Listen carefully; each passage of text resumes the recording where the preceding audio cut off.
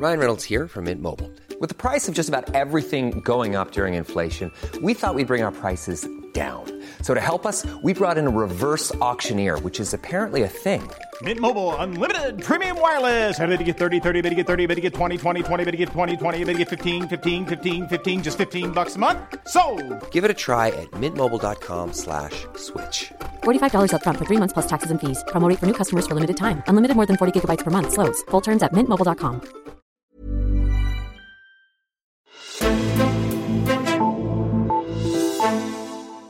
Jeg lovede i analysen med Erik Holstein at uploade hele Morten Østergaards tale, så man selv kan lytte med til, hvad den radikale formand præcis sagde. Hvis du ikke har lyttet til Erik Holsteins analyse af radikale endnu, så kan du finde den i dit podcast feed.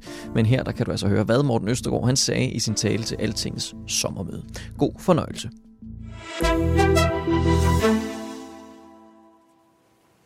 Hvad er meningen? Bliver jeg syg? Bliver min nærmeste? Har jeg et job efter krisen?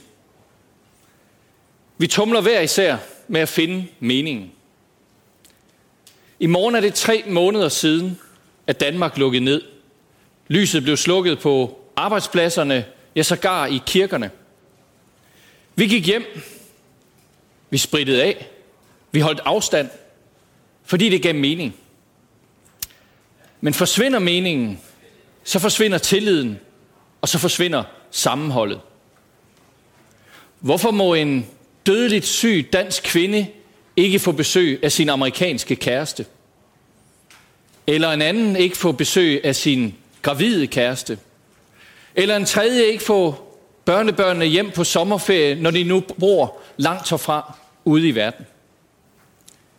Det er os mennesker, der bestemmer, om det skal være sådan. Og det er os, der bestemmer, om det skal laves om. Det er os selv, der vælger, om vi vil lade andre sejle deres egen sø, eller vi vil vise solidaritet. Om vi vil forhindre EU i at yde Marshallhjælp til de allermest nødstedte lande i den største krise efter den første Marshallhjælp, som vi selv nød godt af efter 2. verdenskrig, da det var os, der var nødstedte. Danskernes sunde fornuft, det var og er vores stærkeste våben i kampen mod den virus, der uden varsel har vendt op og ned på vores tilværelse. Og så længe vores handlinger giver mening, så er der i virkeligheden ikke noget problem, der er for stort til, at vi kan besejre det. Fordi alle er villige til at gå en ekstra mil, når det vi gør i fællesskab giver mening. På de 91 dage, der er gået siden Danmark lukkede ned, der bør coronakrisen derfor også give os et nyt fælles mod. Fordi corona har vist os, at vi kan mere. Som familie, som samfund, som nation. Krisen har lært os, at vi faktisk selv bestemmer vores fremtid. Vi vælger, vi beslutter, vi bestemmer. Så nu skal vi træffe et helt afgørende valg. Skal vi genoprette Danmark, som det var før? Eller skal vi sammen bygge et nyt, grønt Danmark? Også det bestemmer vi selv. For 3 uger siden, der skrev unge mennesker fra 7 ungdomspolitiske partier på tværs af de politiske skel i fællesskab. Klimaet kommer til at definere vores levetid, og de beslutninger, der træffes i dag, vil blive husket i historien. Enten vil vi blive husket som generationen, der tog ansvar og skabte en grøn verden, eller som generationen, der nølede og vendte det blinde øje til. De skrev, fordi svaret fra Christiansborg blafrer i vinden. Men de fortjener et svar. Og for os i Radikale Venstre er vi ikke et sekund i tvivl. Et grønt Danmark er et bedre Danmark. Med renere luft, mere natur og mindre CO2. Og det er nu, vi skal rykke. Vi kan stadig nå at lave en historisk klimaaftale inden sommer, hvis vi tør tage en række modige beslutninger. Olie, kul og gas helt ud af varmeforsyningen. Stop for nye biler og busser på benzin og diesel. Mere genbrug, mindre affaldsforbrænding og mere havvind. Og så stop for dyrkning af de mest forurenende landbrugsjorder. Med de beslutninger, så kan vi faktisk nå halvdelen af vejen til 70%-målet i 2030. Det her forår. Men vi skal da meget mere end det. Vi skal have en grøn skattereform, hvor forureneren betaler, uanset hvem de er. Om det er os selv som forbrugere, eller det er virksomhederne, når de producerer. Det starter med beslutningen om en ensartet, stigende CO2-afgift. Statsministeren har i kølvandet på coronakrisen givet os 2 centrale tilsagn. Først om en ambitiøs klimaaftale, og senest i går om en grøn skattereform. Og godt begyndt er som bekendt halvt fuldendt. Men lad mig bare her i dag gøre det fuldstændig klart. Det handler om markante CO2-reduktioner og en principbeslutning om en samlet, ensartet CO2-afgift som grundlag for en grøn skattereform. Det er i virkeligheden forskellen på sort snak og grøn handling. Det er vores hovedkrav, og det er inden sommer. Så hvad er meningen? Meningen er et grønt, frit og stærkt Danmark. Men dagens gode nyhed, det er, at vi bestemmer selv. Tak for ordet.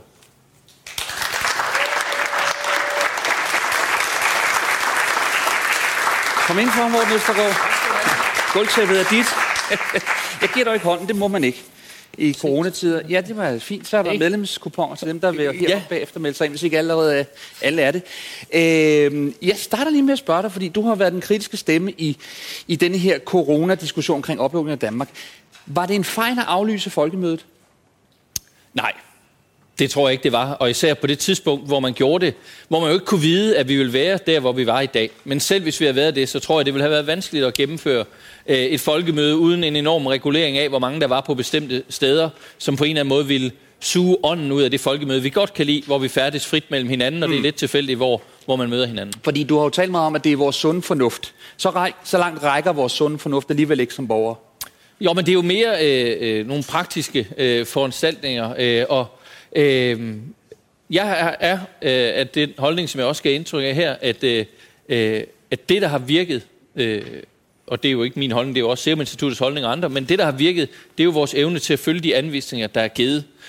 Men det er klart, at når jeg har haft et ønske om, at man gav mere frit og lod retningslinjer gælde, så er det fordi, at så er det jo op til den enkelte restaurantejer, eller hvad det nu måtte være i idrætsforening, om man mente under de givne vilkår, kunne man så åbne og gøre, som man plejede. Og der vil jeg vurdere, at et folkemøde med en fyldt plads foran den store scene, det ville have skulle hegnes ind og gøres ved på en måde, der nok havde suget noget af folkemødet livskraften ud af det. Så lad os lade det ligge. Morten Østergaard, nu hørte jeg din tale naturligvis, og noget af det, jeg stoppede op ved, det var det her med den historisk bindende aftale på klimaområdet, som du jo altså siger, der skal komme. Og du siger også, at det er op til politikerne at bestemme, det er op til dig at bestemme. Står den beslutning så ved magt? Kan vi regne med, at inden juli, der har regeringen og de radikale blandt andet lavet en klimaaftale, en historisk klimaaftale?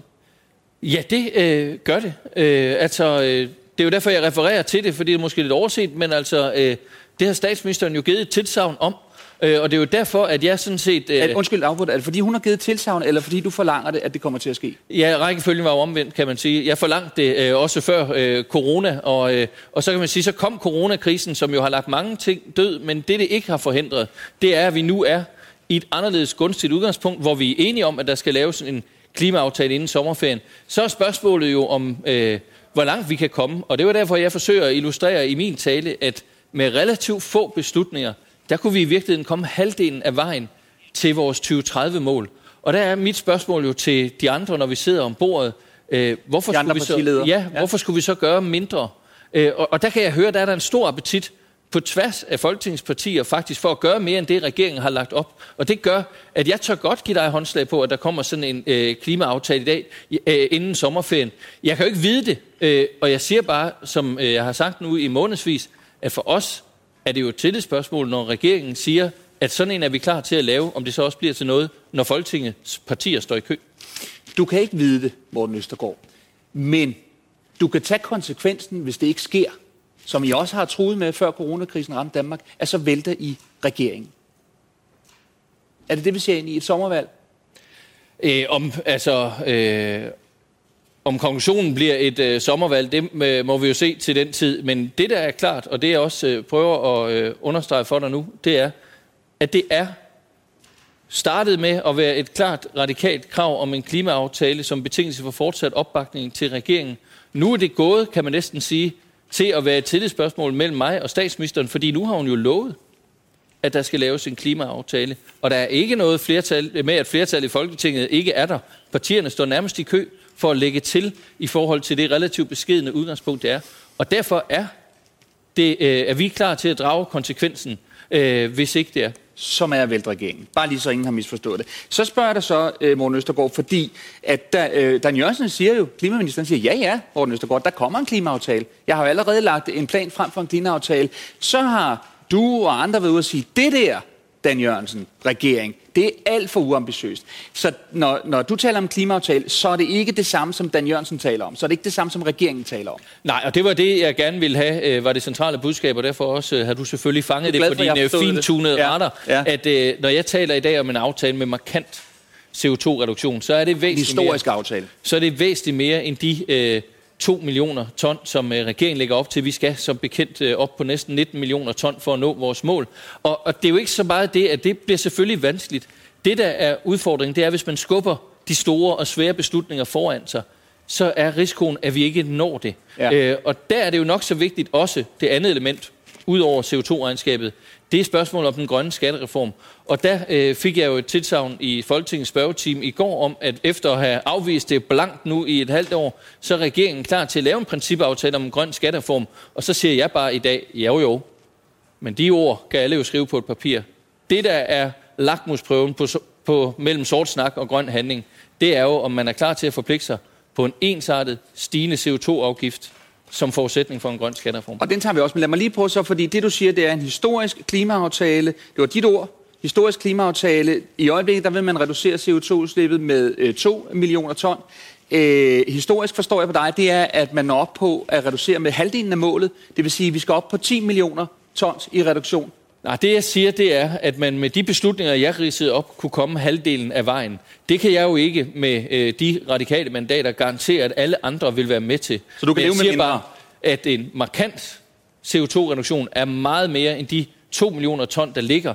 Og så må vi jo i gang med forhandlingerne, og det er jo der, hvor vi stod før corona og kom med det her, kan vi godt kalde ultimatum til regeringen. Det gjorde vi jo, fordi på det tidspunkt var der ingen tegn i sol og måne på, at vi overhovedet vil komme i gang med forhandlingerne. Og derfor er jeg mere optimistisk nu. Men jeg siger bare, at man er ikke kommet af krogen ved at sætte kaffen over, der skal aftaler. Og som du selv siger, det er jo fine ord på et stykke papir, det kan du ikke bruge til noget. Og med al respekt, at kalde en aftale historisk er også fine ord, hvis ikke vi ved, hvad det betyder. Hvor mange ton skal der til for, at det er en historisk klimaaftale? Jamen, når jeg i dag fortæller, at vejen til halvdelen af vores mål på de 70% faktisk er relativt lige for os, så er det jo fordi, jeg mener, at det var det, man burde beslutte. Men det kan jeg jo ikke garantere, at alle andre partier vil være med til, og derfor siger jeg bare, at det skal være meget mere end de 2 millioner ton. Men når jeg så ikke vil sætte et tal på, så er det jo fordi, at så ender det jo med at blive lidt åndssvagt. Altså, hvis det så er plus minus 100 eller 200.000 ton. Jamen, jeg vil ikke hænge op på plus minus 100-200.000 ton. Jeg kunne godt tænke mig at høre, om det er de 2 millioner, det er det ikke. Men det behøver heller ikke at være 10 millioner. Men man skal måske op på omkring 5 millioner, før det kan kaldes historisk. Det vil i hvert fald være markant bedre end udgangspunktet. Ja, det kan jeg også regne ud. Vil det være historisk? Det synes jeg da, men altså for mig at se, så handler det jo også lidt om, hvad det er for nogle beslutninger, man vil tage. Hvis vi tager de store områder, som overhovedet ikke er berørt af regeringen indtil videre. Landbrug og transport. Ja. Hvis man vil være med til at tage beslutninger om, at vi skal holde op med at købe dieselbusser ind til vores byer og benzinbiler ind til hjemmeplejerne og alle de andre i den offentlige sektor, der kører i bil, så betyder det selvfølgelig noget nu og her. Men den store beslutning er, vil man være med til at beslutte, at vi skal holde op med at sælge benzin- og dieselbiler i Danmark inden 2030.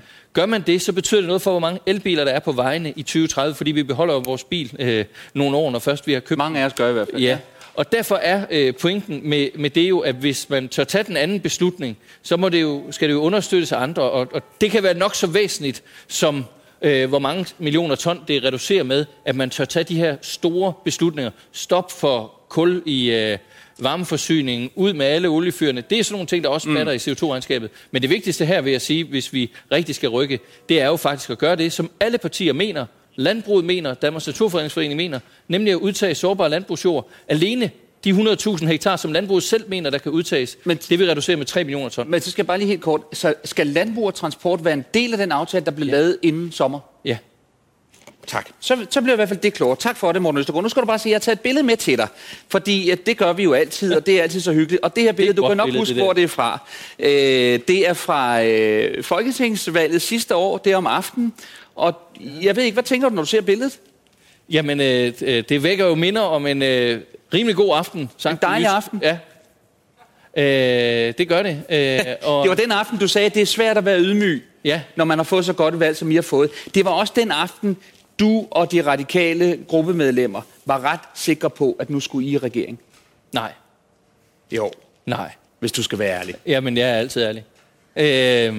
Og det var det ikke, fordi hele vores valgkamp havde jo handlet om noget andet. At efter en periode, hvor danskerne havde siddet tilbage med en opfattelse af, at politikerne mest var optaget af kampen med hinanden og de fine titler, og mindre om, hvilken politik der skulle føres, så var vi jo gået til valg på noget andet. Og det, når jeg kigger tilbage på året her, så kan man jo sige, at vi har været hele følelsesregisteret igennem. Ingen covid, vi blev ramt af en coronapandemi, men jo også før det, og det var jo, nu har vi været inde på diskussionen med regeringen omkring klimapolitikken, men det, der har været centralt for os, og det vi drømte om, det er en ny retning for Danmark. Og der vil jeg gerne sige, at der er vi stadigvæk utålmodige, selvom vi kan sætte hak ved mange ting og er glade for meget af det, der er opnået, så er vores ønske, og det vi troede på og stadigvæk tror på, det er, at vi kan være den forandrende kraft i Danmark, der får tingene til at blive anderledes. Og det med hakkerne, det vil jeg godt komme tilbage til, men jeg vil også godt lige blive et øjeblik ved den her aften. Jeg hører dig nærmest sige, at du er lykkelig for, at du ikke kom i regering. Pyha. Nej. Det var dejligt. Men altså, det er jo fordi, at når man holder vi jo folkemøde unaturligt tæt på Christiansborg, men når man er der, så bliver det rigtig meget et spørgsmål om poster og den slags ting. Men det, der interesserer mig efter 15 år i Folketinget, det er jo, hvilken politik bedrives. Men jeg vil altid gerne tage ansvar. Jeg vil altid gerne tage ansvar. Men det er det, jeg mener. Ja, præcis, fordi der vil være sket nogle flere ting på klima, der vil være sket nogle flere ting på udlændingepolitikken, hvis du har siddet i regering. Ja eller nej? Det finder vi jo aldrig ud af, om der ville. Det kunne jo også være, at jeg skulle have betalt med lavere ambitioner på klima eller udlændinge for at komme i regering. Altså, det der er pointen, det er, at vi har jo vores mandaters stilling i Folketinget gør, at uanset om det er en finanslov eller det er regeringens overlevelse, at så er det afhængigt af os. Og derfor har vi jo gjort det meget klart med os selv. Hvad er det, der skal leveres? Og der skal blandt andet og i væsentlighed leveres på det løfte, som blev givet til danskerne på valgaften om, at nu var det historiens første klimavalg. Og der må vi bare sige, da det så gik op for os, at regeringen ikke havde planer om inden her etårsdagen for valget at levere på det, så var det, vi sagde, så går det ikke, for så svækker vi tilliden til folkestyret. Men er det ikke forstemmende for dig, at det, der fulgte efter den her aften, det var nogle uger med meget intense forhandlinger mellem dig og andre partier, og så Mette Frederiksen, der skulle danne regering med sig selv. Er det ikke forstemmende for dig, at alt det, der blev skrevet ind i forståelsespapiret, blandt andet om klima, det har du helt til gode at se omsat i virkelighed? Altså igen, de fine ord, ja, de er skrevet, men handlingen, der sker ikke så meget. Jo, men det er forstemmende. Det sker i hvert fald alt for lidt, siger du. Ja, men det er da forstemmende. Ja. Og derfor er det jo ikke sådan, at vi sidder og overvejer, hvordan kan vi genere regeringen i dag. Når vi sagde, som vi gjorde før coronakrisen, så var det jo et udtryk for, at vi kunne se, at deres drejebog, den indeholdt ikke en historisk klimaaftale inden sommerferien. Og vi kunne ikke bære med vores samvittighed, at historiens første klimavalg et år efter ikke markant havde reduceret Danmarks CO2-udledning. Og derfor sagde vi, som vi gjorde, og det mener vi helt alvorligt. Og det mener vi stadigvæk jo. Selvom vi nu er kommet i gang med forhandlingerne, og jeg er mere optimistisk i dag, og derfor måske også udtrykker mig på en anden måde. Men ikke desto mindre, så mener vi det stadigvæk i dag, at vores opbakning til regeringen står jo og falder med, at vi lever op til de løfter, der er givet, ikke af Socialdemokraterne, men i fællesskab, som forudsætning for den dannelse. Så lad os tage et af de løfter, som også fyldte rigtig meget for dig, fyldte rigtig meget for Radikale, fyldte rigtig meget i valgkampen, fyldte også meget i forhandlingerne om at lave forståelsespapir, nemlig spørgsmålet om udlændinge. I havde et klart løfte til vælgerne op til valget 5. juni sidste år, at der skulle være lempeligere udlændingepolitik i Danmark. Hvor kan man se resultaterne her et år efter af, at Morten Østergaard har haft indflydelse på, at vi har fået en mere lempelig udlændingepolitik i Danmark? Jamen, jeg vil egentlig jo gerne nævne hele listen. Opgøret med paradigmeskiftet, altså det, at flygtninge nu gennem deres arbejde selv kan gøre sig fortjent til at blive i Danmark, og ikke pludselig bliver smidt ud. Hvor mange har haft gavn af det? Ja, nu er lovforslaget jo først lige under vedtagelse, så ikke nogen endnu. Så ikke nogen endnu. Men altså, lovforslaget bliver vedtaget her inden sommerferien. Der bliver åbnet op for mere udenlandsk arbejdskraft. Det blev bremset af corona, men børnene er jo på vej ud af Sjælsmark. Men de er ikke kommet ud af Sjælsmark? Nej, men altså, også deres sundhed ligger os jo på sinde, så når myndighederne siger, at det er uforsvarligt under coronakrisen, så må det jo vente. Men de er på vej ud, beslutningen er taget. Jeg fik på etårsdagen for en lille badetur, jeg havde nede ved en ø nede sydpå, der fik jeg blomster fra den lokalforening dernede, fordi de var glade for, at der ikke var blevet flygtningeø dernede. Så der er sket meget, men jeg vil egentlig fortælle bare en ultrakort historie fra en tur, hvor jeg kørte i taxa. Men det er bare fordi, nu konkluderer du, der er sket meget. Jeg er bare usikker på, hvor mange ekstra flygtninge har Danmark givet husly, på grund af, at du er en del af flertallet? Når man, selvom du jo ofte har stillet mig spørgsmål på den måde, så har jeg jo aldrig gået ind på præmissen om, at vores ønske er, at der skal komme mange eller få flygtninge. Vi ønsker en verden, hvor folk ikke behøver at flygte for at leve. Vi ønsker en fordeling i Europa. Det gør Pia Kjærsgaard også. Jo, men der er sat penge af til, at vi kan tage kvoteflygtninge igen. Der er taget flere kvoteflygtninge for nu at tage en af de ting, der var omdiskuteret. Der er taget 16 kvoteflygtninge. Ja, og nu skal der så meldes ud nu, men der er afsat penge på finansloven, som er der, hvor vi havde muligheden for det, til at vi kan tage en fuld kvote igen. Og der kommer jo ikke nogen asylansøgere, så det argument kan man ikke bruge. Og så kan vi jo mødes igen og se, hvad der sker, når beslutningen bliver meldt ud. Det, jeg vil fortælle dig, det er, at jeg kørte en tur med en taxichauffør, som havde indvandrerbaggrund, og han sagde til mig, Morten, hvad har I gjort ved medierne? Og så spekulerede jeg som en gal over, hvad vi egentlig havde gjort ved medierne, og synes ikke, at jeg kunne komme i tanke om noget væsentligt, vi havde gjort ved medierne. Så sagde han, det er bare fordi, når jeg åbner for radioen, så får vi ikke hele tiden skæld ud, os, der har anden etnisk baggrund og er muslimer. Og så sagde jeg, det er ikke noget, vi har gjort ved medierne. Det er et spørgsmål om, at de politiske konflikter handler om noget andet. Og det, der var mit centrale budskab i partilederrunden aften før det var, at når vi møder ind til finanslovsforhandlinger, så kræver vi ikke udlændingsstramninger, så kræver vi CO2-reduktioner. Og det er det, der kommer ud af radioen nu. Klare radikale krav om, at vi rykker på klimaet, i stedet for Dansk Folkepartis evindelige udlændingsstramninger. Det forstår jeg godt, men Dansk Folkepartis evindelige udlændingsstramninger, som du kalder på den ene side, på den anden side jeres evindelige gentagelse af, at Danmark skal have en mere lempelig udlændingelovgivning. Så siger jeg bare, at det vi de facto kan sidde og kigge på i dag her et år efter folketingsvalg, det er, at der kom 16 flygtninge til Danmark. Samtidig kan vi også konstatere, at 2018 var det år, hvor der var for første gang i mange år en netto udvandring af flygtninge fra Danmark. Altså, der er vel et eller andet, der er gået galt i dit projekt mere, skal vi kalde det, humanistisk udlændingepolitik? Nej, fordi jeg tror simpelthen, du grundlæggende har misforstået. Vores projekt handler jo ikke om at få flest mulige flygtninge til Danmark. Vi ønsker men hjælpe folk på flugt. En verden, ja. Og det er klart, at med skiftet fra, at Danmark havde stået af det internationale kvoteflygtningeprogram til, at vi er med, så er vi nu på vej tilbage, kan man sige, i det gode selskab efter min opfattelse. Men på finansloven vedtog vi jo efter nogle diskussioner kan jeg vist godt afsløre, en sund fornuftpakke, der afskaffede brugerbetalingen på dansk, for at tage et andet eksempel. Dårlig erhvervspolitik, dårlig integrationspolitik. Vi aftalte, og det forventer jeg kommer til at ske, at herinde optaget, at flygtninge på midlertidig beskyttelsesstatus kan få lov at få en videregående uddannelse, ligesom alle andre. Altså, de ting er jo skridt for skridt ved at bringe sund fornuft ind, hvor der før var marineret i symbolpolitik. Og det er det, som bliver registreret. Og så kan du sige, hvor mange flygtninge der kommer. Det er jo aldrig mig, der har sagt, at det er politikken på Christiansborg, der afgør, hvor mange flygtninge der kommer. Der kommer ingen asylansøgere nu. Det skyldes blandt andet coronakrisen. Det skyldes jo også, altså Europa... Undskyld, jeg afbryder dig. Undskyld. Det skyldes ikke beslutninger på Christiansborg, hvor mange flygtninge der kommer til Danmark? Nej, altså når der ingen flygtninge kommer i dag i forhold til, da der efter forrige folketingsvalg kom rigtig mange, så er der jo ikke nogen i Folketinget, der har besluttet hverken det ene eller det andet, og det er jo det, der er det store billede. Men det er Folketinget, der afgør, hvor mange der får lov til at komme ind, hvor mange der får lov til at få opholdstilladelse, hvor mange der vi kan få lov til at huse. Vi skal jo give asyl til dem, der søger asyl, hvis de er berettiget til asyl. Det, der afgør, hvor mange flygtninge vi giver asyl til, er jo, hvor mange der søger.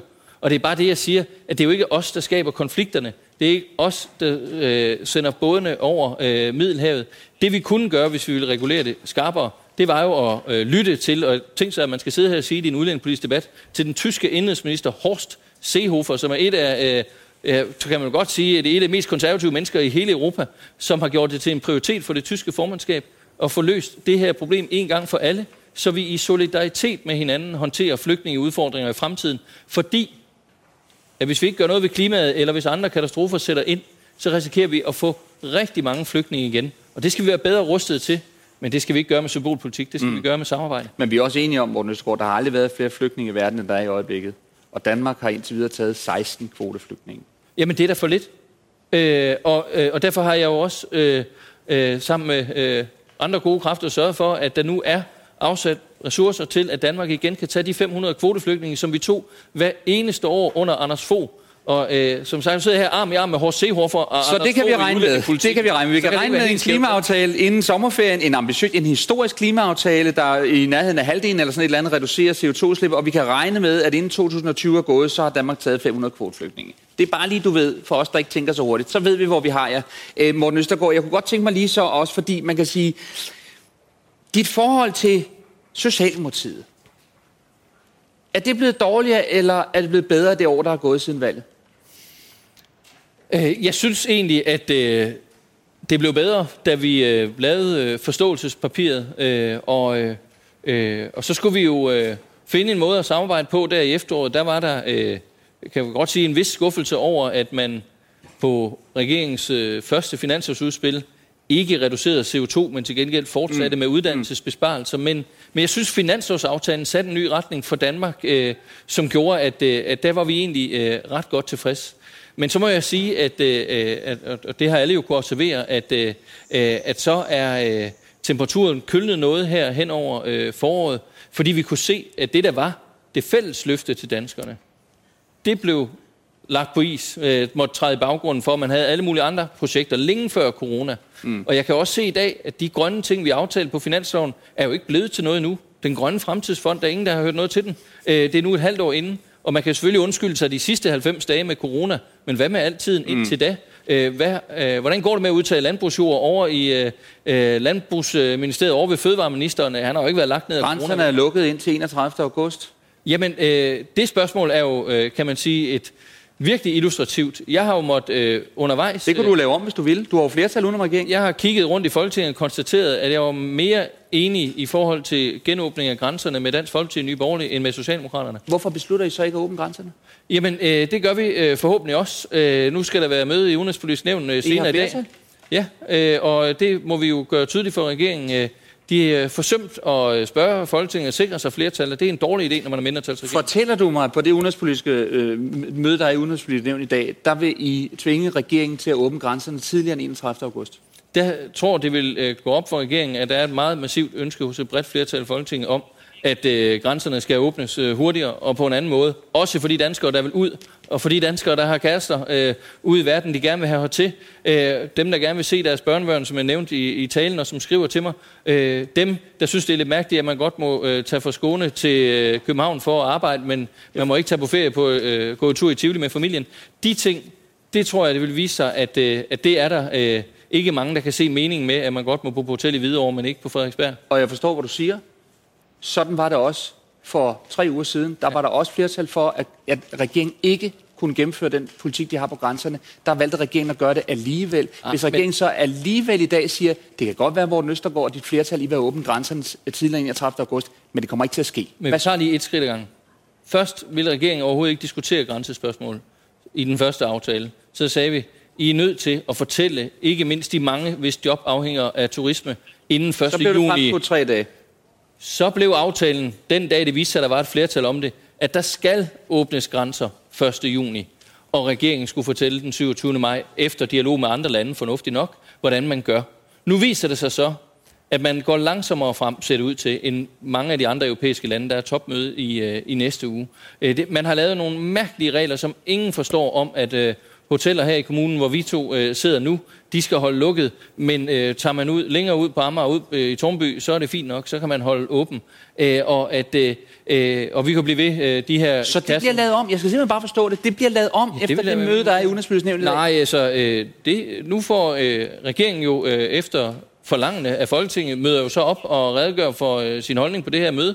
Og der vil vi i hvert fald sige, hvad vores er. Og hvis de andre mener det, de plejer, så vil man jo møde et andet flertal. Og det tror jeg, at regeringen vil melde noget andet ud. Men ja, fordi bare lige, der har været et flertal for en anden grænsepolitik i lang tid. Det flertal har bare ikke rigtig været brugt. Det må jeg vel godt sige, Morten Østergaard. Det er også derfor, jeg sidder og spørger også på vejen, tror jeg, er rigtig, rigtig mange danskere, som sidder og kigger frem mod deres sommerferie. Bliver den dato, bliver den grænsepolitik, regeringen har, bliver den ændret i dag? Jeg tør ikke sige, om den bliver ændret i dag. Det vil være klogt, men jeg tror, det går op for regeringen, at den ikke har flertal for den politik, den har lagt på det møde, der er i dag. Og så har vi jo Folketinget til i sidste ende at vise sin vilje. Men det kan jo være, at regeringen tænker, det er nok klogere at føre en politik, der er sådan nogenlunde dækning for i Folketinget. Og i hvert fald vil jeg gerne lægge hovedet på blokken og sige, at jeg tror ikke, den situation, der er nu, i forhold hverken til de anerkendelsesværdige formål, i forhold til resten af Europa og vores udrejse, at det kommer til at bestå. Så hvem ved postkort fra andre lande end Island, Norge og Tyskland hvis efter i dag? Det er da spændende, Morten Østergaard. Jamen, det er spændende hele tiden. Ja. Og det, der bare er vigtigt, det er for mig, det er jo, at vi navigerer efter det politiske indhold. Og når jeg siger, at det jo alligevel... Jeg skulle lige knibe lidt i armen for at finde ud af, at vi i det her konkrete grænsespørgsmål var mere enige med højrefløjen i Folketinget end med Socialdemokraterne. Så er vi jo ikke blege for... Så er I måske også på vej i blå blok? Nej, altså, nu kan vi nok finde noget andet at være uenige om den yderste højrefløj om. Nu tager du selv lige om kvoteflygtning. Så du er ikke på vej over i blå blok? Jeg er ikke på vej andet end at forfølge den kurs, som vi fortalte om for et år siden, der handler om en ny retning for Danmark. Og det er jo ikke med lukkede grænser, det er med åbne grænser, og det er ikke med klimaligegyldighed, det er med grøn handling. Morten Østergaard, tusind tak, fordi du stillede op her. Tak.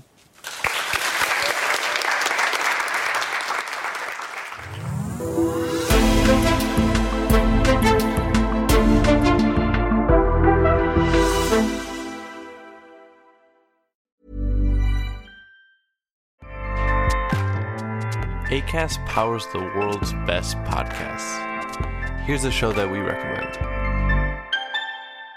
The Real Housewives is a guilty pleasure for most, but if you're looking to not feel guilty about that pleasure, tune in to Everything Iconic with me, Danny Pellegrino, where I break down all the messy moments and behind-the-scenes antics of Bravo's popular franchise. And on Everything Iconic, I also interview celebrity guests like Kelly Ripa, Keke Palmer, Drew Barrymore, Cameron Diaz, and more about their guilty pleasures, their past work, and so much more. So if you're pop culture obsessed and find yourself watching way too much reality TV like me, tune into Everything Iconic with Danny Pellegrino, wherever you listen to podcasts.